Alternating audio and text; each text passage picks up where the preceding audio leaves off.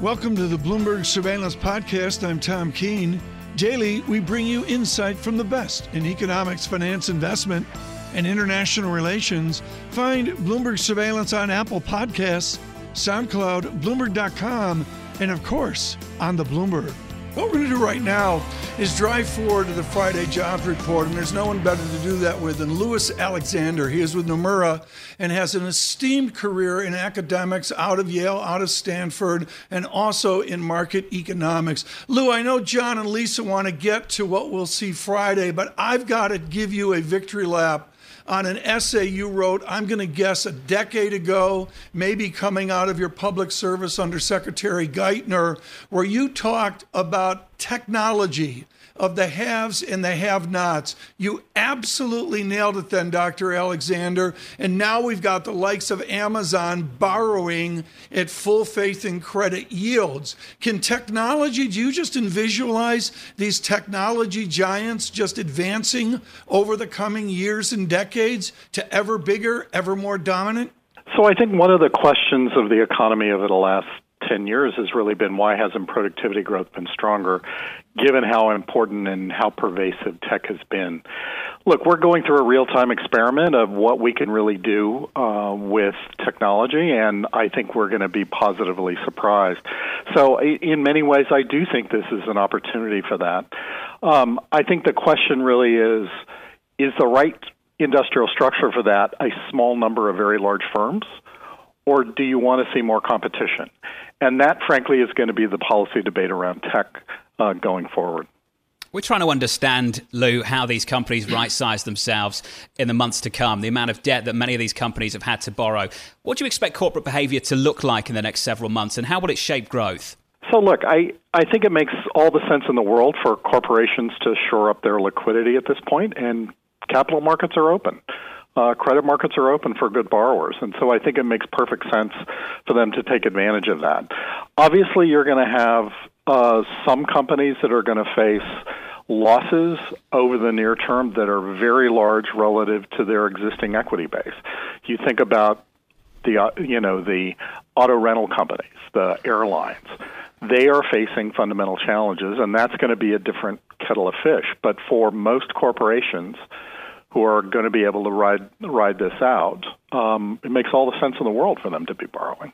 Lou, as you said, that this market is open for good borrowers, and the bifurcation has never been greater, whether it's the good corporate borrower or a good consumer borrower. And we're seeing that bleed out in the economic numbers with the jobless reports on Thursday, as well as Friday, that we're expecting this week. Can the U.S. economy maintain some sort of growth trajectory with that divergence intact?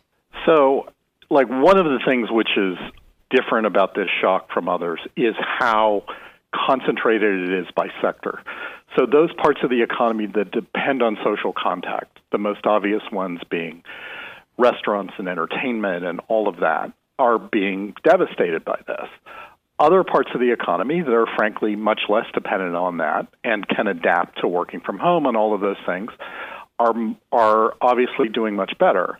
And it's very unusual to have a shock like this that has that disparity. So it really starts with that.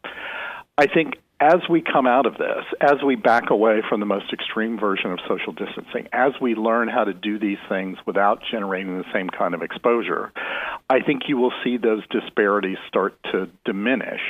But they're going to be with us for a long time. So I think the real problem is the jobs available for people who have done that stuff that depends on social distancing. They're going to be depressed for a while. So the U.S. Budget Office came out with a projection saying that it may take nearly a decade for the U.S. economy to recover from the shock that we just saw. What does that mean in terms of the unemployment rate going forward on a sort of sustainable basis over the next 5, say, years? So look, I think the experience we had before COVID-19, which suggested that we could get the unemployment rate down to very low levels without having those sorts of problems of inflation we've had in the past, I think that is relevant experience for where we should try and get to in the long run. But look, we haven't seen unemployment at these levels since the Great Depression. When we had the Great Recession a decade ago, the unemployment rate got to 10%, and it took us 8 or 9 years to get it down below 4%. It's over 15 now. It's going higher before this is over. Yes, it is going to take a long time for us to get back. I'm not sure it's necessarily going to take as long as it did following the last big recession, but it's going to take a long time. This is the issue, Tom, the number one issue, and Lisa raises exactly the right question on unemployment. Tom, you and I have been talking about this together with Lisa over the last several months or so. We could approach 20%. We could have some real improvement in the back half of this year, but we could still end the year at double figures. And that's going to be unacceptable and should be unacceptable to absolutely everybody, Tom. Yeah, it's absolutely true. And Dr. Alexander, what's so important about that observation is what it does to inequality. Now, we don't need to go on a Tuesday into the Gini coefficient and all the dynamics of inequality, but has it ever been wider? You have to go back a long time for it's been worse. We've never had a shock that is more disparate. One of the things I will just note to bring it back to the employment report we're going to get on Friday, Please. We're expecting average hourly earnings to go up by 1.3 percentage points on a month when we lose over 5 million jobs. Now, how do you make sense of that? The way you make sense of that is the jobs we're losing are low-wage jobs. And that disparity between what happens with average hourly earnings and the headline employment is a direct reflection of the inequality of the effects of this. And I do think that is an aspect of this which we can't get away from, and it's going to affect the politics of this. In some ways, these are trends that have been out there for a long time. They're not really new, but it is very much going to sort of highlight those problems, and I think it's going to be an important part of the election. What is the social policy that begins to nudge us away from this abrupt inequality? I mean, the tradition of Yale academics is Robert Shiller and James Tobin and others where there was an advocacy for a social policy. This is America that's not doing so well on social policy right now.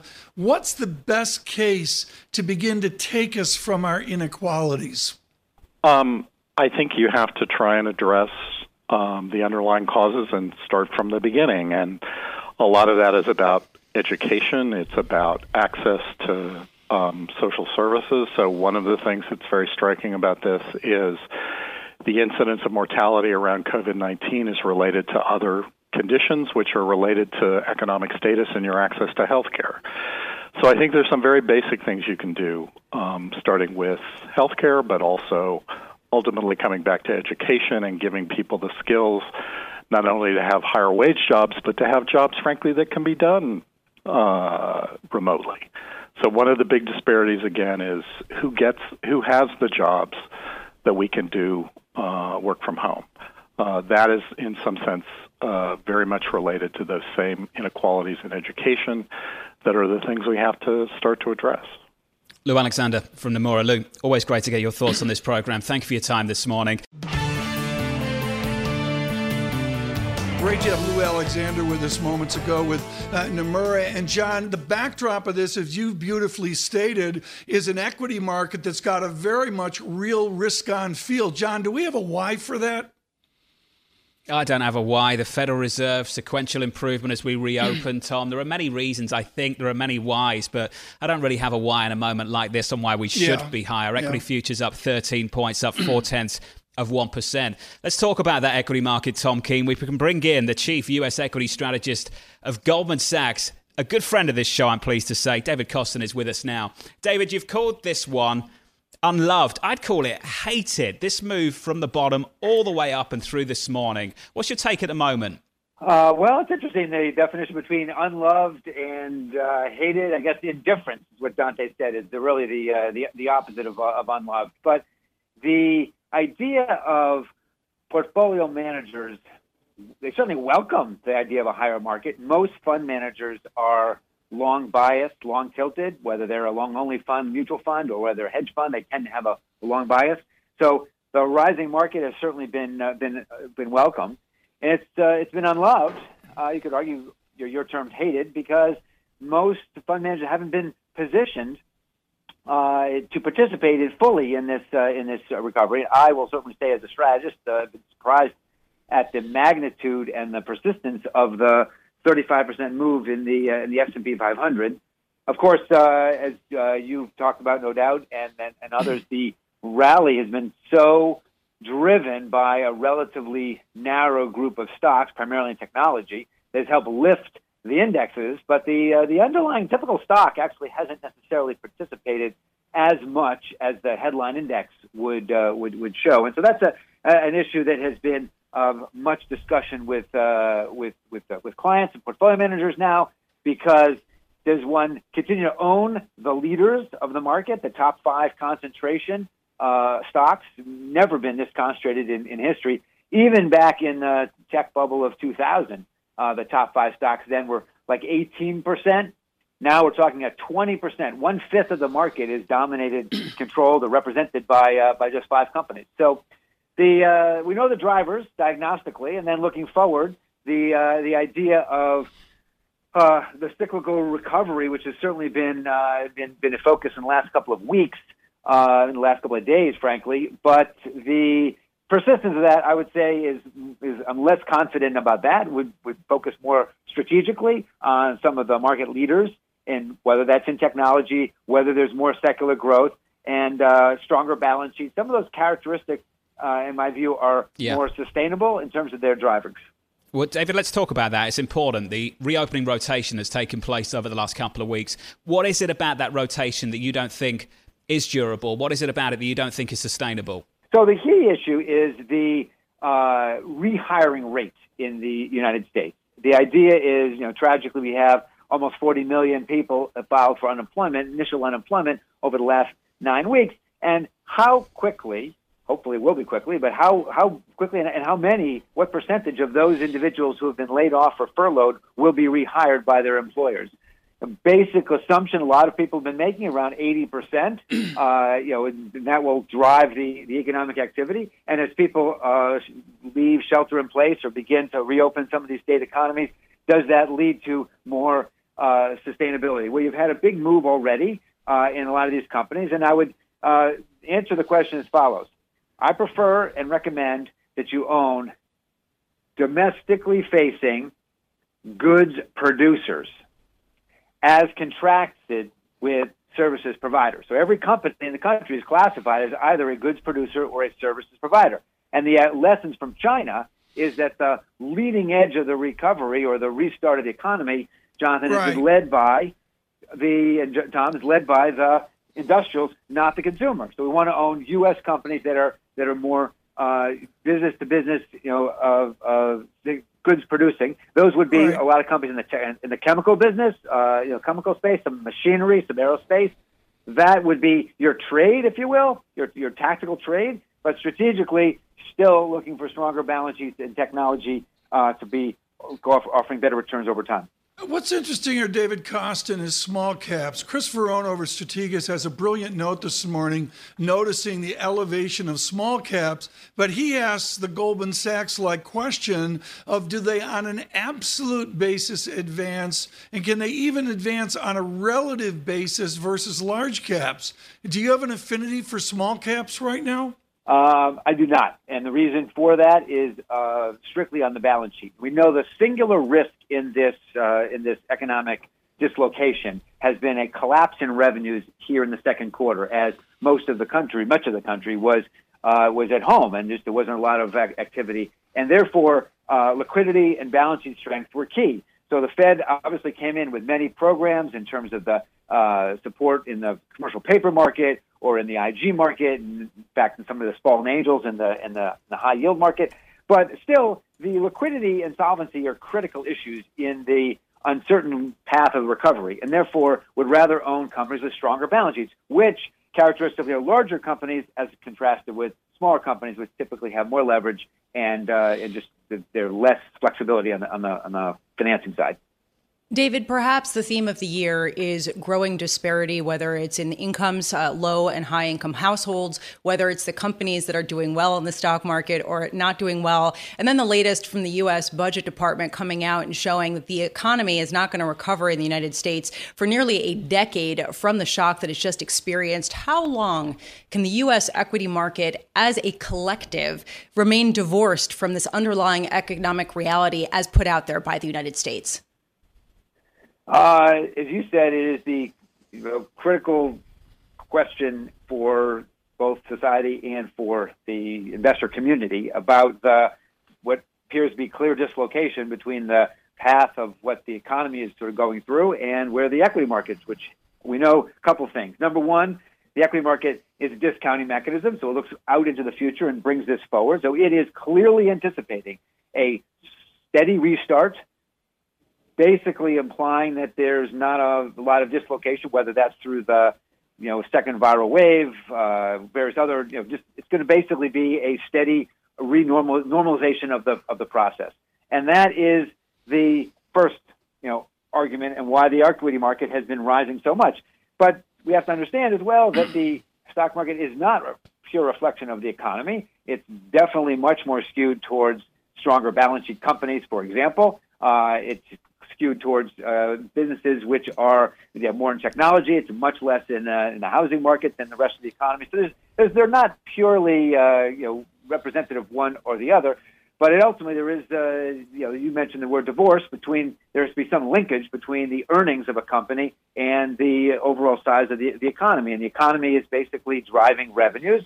And the expectation is business is getting better. You didn't quite get that, frankly, in the commentary from corporate management in the first quarter conference calls that just ended. They were generally more subdued, lots of concerns about the pace of restart. And so it would suggest to me the S&P 500 at these levels is trading at a higher level than I have at the end of the year, right about, roughly the same level, but 3,000 is a target at the end of the year. And if I think about the risks around this, you're looking at modest upside risk, maybe 5% opportunity, and 5% puts you at 3,200, and that's basically because positioning is light, neutral to light, and that's where it's been hovering. Yeah. So investors have not been super embracing, using, Jonathan, your terminology, it's a hated rally. They've not participated.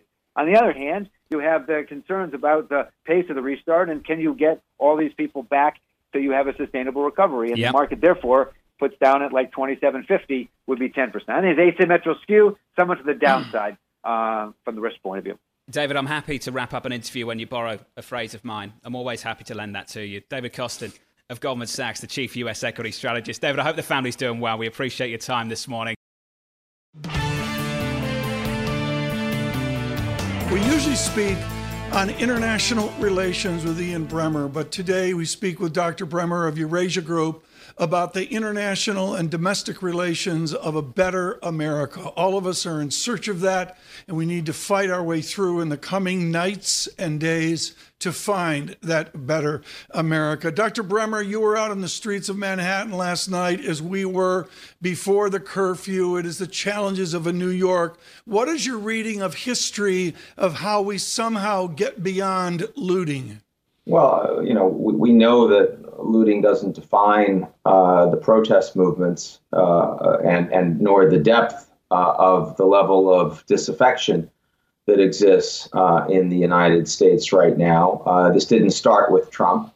It's the reason we got Trump, indeed, is because so many Americans feel like they don't have the opportunity, that the American dream does not apply to them. Those lessons were not learned after 2008, 2009. They weren't learned with the Occupy Wall Street movement. Now they've come back in much more dramatic form, in part because inequality is worse, in part because you have 25% unemployment and 40 million newly unemployed with their slips over the past 2 months, and in part because the least privileged, and most particularly African Americans in the United States, have suffered the most dramatically on the back of this horrible coronavirus. So, these things are cyclical, and the geopolitics and the economic cycles right now, unfortunately, are lining up in a very negative way. And it's going to take us a long time to dig out of this, Tom. Dr. Bremmer, give our international audience, and particularly our younger viewers and listeners, a primer on what Max Boot alluded to in the Washington Post yesterday, which is the similarities of the president's tack to George Wallace of Another Time and Place. How narrow is the president's perspective, or does he speak to a much, much greater part of America than Governor Wallace of Alabama ever did? Look, I do think that Trump speaks to a large percentage of disaffected Americans. What's amazing, I just mentioned, 25% unemployment, 6 to 8% contraction expected in the economy this year.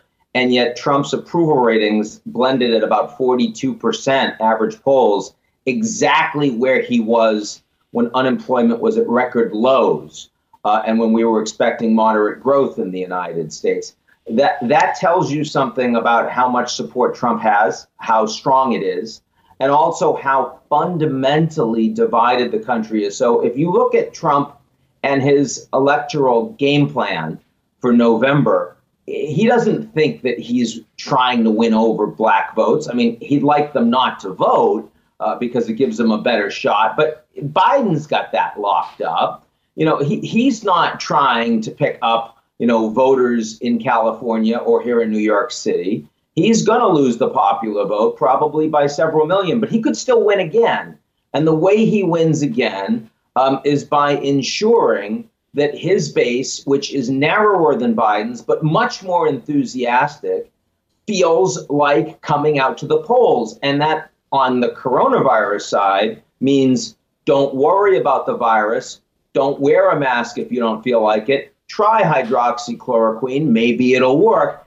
Get back to work. It's normal. While on the blue side of the equation, it's fear, lockdown, panic, and maybe they won't vote as much. If you add that to proximate danger of national security, domestic tranquility, the National Guard, the military on the streets, maybe they can make voting more challenging in person in places that he really doesn't want to see turnout. And that's what the fight is going to be about in November. You'll remember, Tom, when you were at your Asia group at the beginning of the year, for the first time since I started the firm in 1998, the single top risk was a domestic U.S. concern. It's never been true. You're Yes. right. You and I usually talk about the rest of the world because the political risk environment usually comes from the rest of the world. But this year, it's actually the feeling that the system is so badly rigged against disenfranchised white working and middle class, against African Americans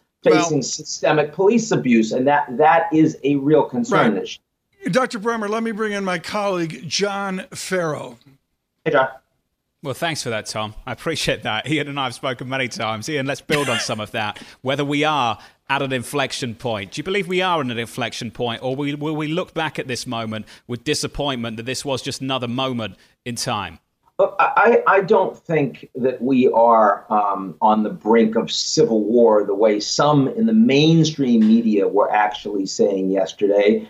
And I don't believe that we're about to become an authoritarian state. The United States is not Hungary. Separation and balance of powers are much stronger. The deep bureaucracy is much stronger. But I do think that the level of political dysfunction in the United States is far deeper than at any point in my lifetime. I was born in 1969.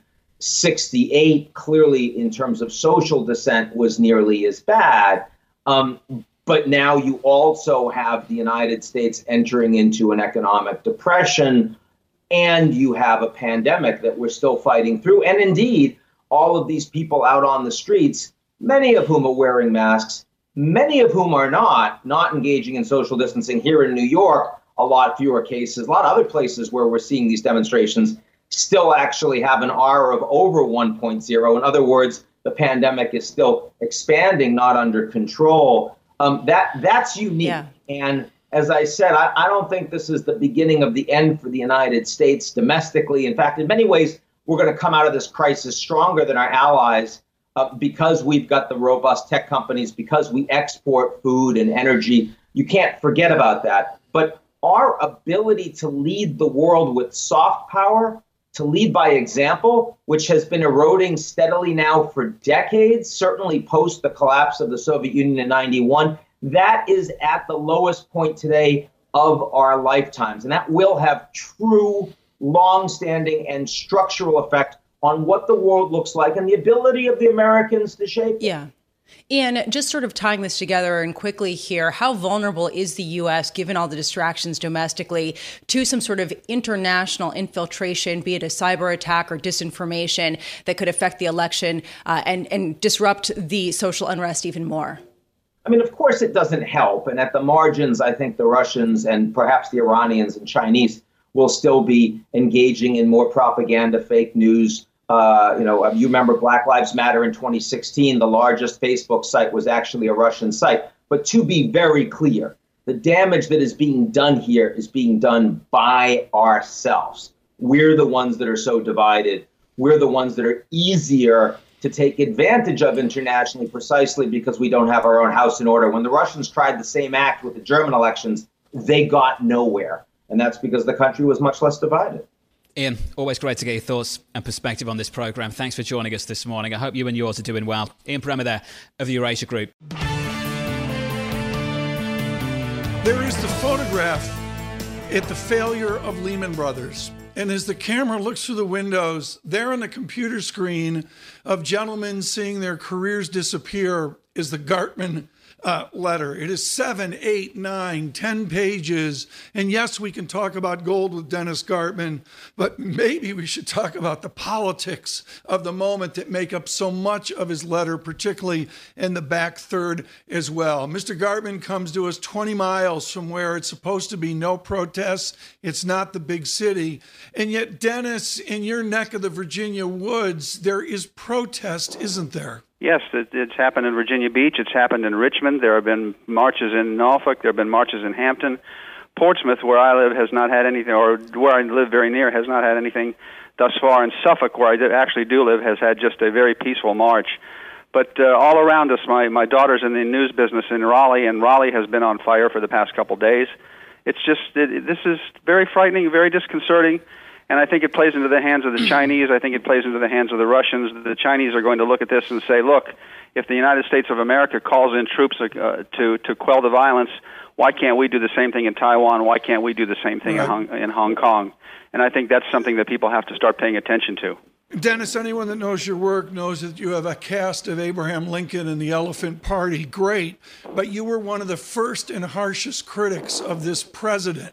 How does the Republican Party regroup with a one-term Trump or even with a two-term Trump? It's a very serious question, isn't it? And with the poll numbers coming out in the past couple of days show a very marked decline for the popularity of the president and the possibility of a Democratic president and even worse, a Democratic Senate. How they're going to resolve this is beyond me, to be quite honest. Thank goodness I don't have to make that decision. But it does appear that we have a president who's going to call in the troops and take a very substantive law and order perspective. That's going to have some support amongst his 33% holdouts that are just absolutely Trumpistas from the start. We'll see how that prevails with the other 67% of the population. But I'm glad I don't have to be the one to make the decision. You would think that given the fact that the prospect of military troops entering America's cities might be somewhat concerning to equity investors, the tail risks are increasing and being added to each day. And yet we are seeing equity futures higher. And this has been a consistent theme. And a lot of people point to Federal Reserve action, in particular, the increase of the fiscal deficit. How does this play out in markets? In other words, can Fed and fiscal stimulus basically offset all of the rising tail risks and make you bullish on certain risk assets? It makes me, the only place that I can actually be bullish even modestly is the fact that I do think the yield curve is going to become more positively sloped. The back end of the curve rates are going to go higher. The short end of the curve rates are going to go lower. And that's going to be beneficial to the banking industry. But otherwise, other than that, I'm hard-pressed to come up with a bullish rationale. As Lord Keynes once said, though, the market can remain irrational far longer than you or I can remain solvent. And the fact that the stock market has been predicated upon a bull run, predicated solely upon, as far as I can see, monetary expansionary policies by the Federal Reserve Bank and by other reserve banks around the world, I guess we're not supposed to fade the Fed, but I do find it difficult being bullish. I applaud those who've gotten bullish. They have been profited, but I find no sense in them whatsoever. Dennis, to your point, we are seeing the U.S. yield curve widen quite substantially. The gap between 30-year and 5-year Treasury yields now at the widest since 2017. What is this pricing in? Does this indicate some sort of inflation longer term? I think it does, Lisa. I think that's exactly what the market is beginning to understand, that thus far the monetary expansionary policies that have been extant around the G7, G8, G9, G12, whatever you want to call it, have not been inflationary, but eventually they shall be, and I think that's what's going to happen. The grain market doesn't make new lows. It starts to hold its own. Gold in U.S. dollar terms has been very strong and likely to continue to be strong. We're starting to see inflationary pressures as far as labor is concerned. So I do think that that's what's happening, and I think that the yield curve gets demonstrably more positively sloped. As I said, the back end of the curve, I think rates can go up past 2% without any difficulty. And it's hard for me to understand even how that we've been under 2% to begin with, because when I first started trading in the 1970s on the Board of Trade in Chicago, the long bond had a 14.25% coupon, and you couldn't give it away. But we're going to go back above 2 or 3 or 4% in the long bond, and at the short end of the curve, overnight Fed funds are likely to remain close to zero. So the yield curve gets demonstrably positively sloped. Dennis Gartman, too many themes here to talk about. We never even got to gold. What we're going to do is get Mr. Gartman back on, folks, in the coming days to speak to us about the shift in his gold call. He has been hugely successful with gold and yen and gold and euro, and he's made an important sea change there. And we're going to get him on. I promise you we're going to get him on in the coming days. With this news flow, just too hard to get to that call today. Dennis Gartman, thank you so much. Of course, the legendary Gartman letter. Thanks for listening to the Bloomberg Surveillance Podcast. Subscribe and listen to interviews on Apple Podcasts, SoundCloud, or whichever podcast platform you prefer. I'm on Twitter at Tom Keene. Before the podcast, you can always catch us worldwide on Bloomberg Radio.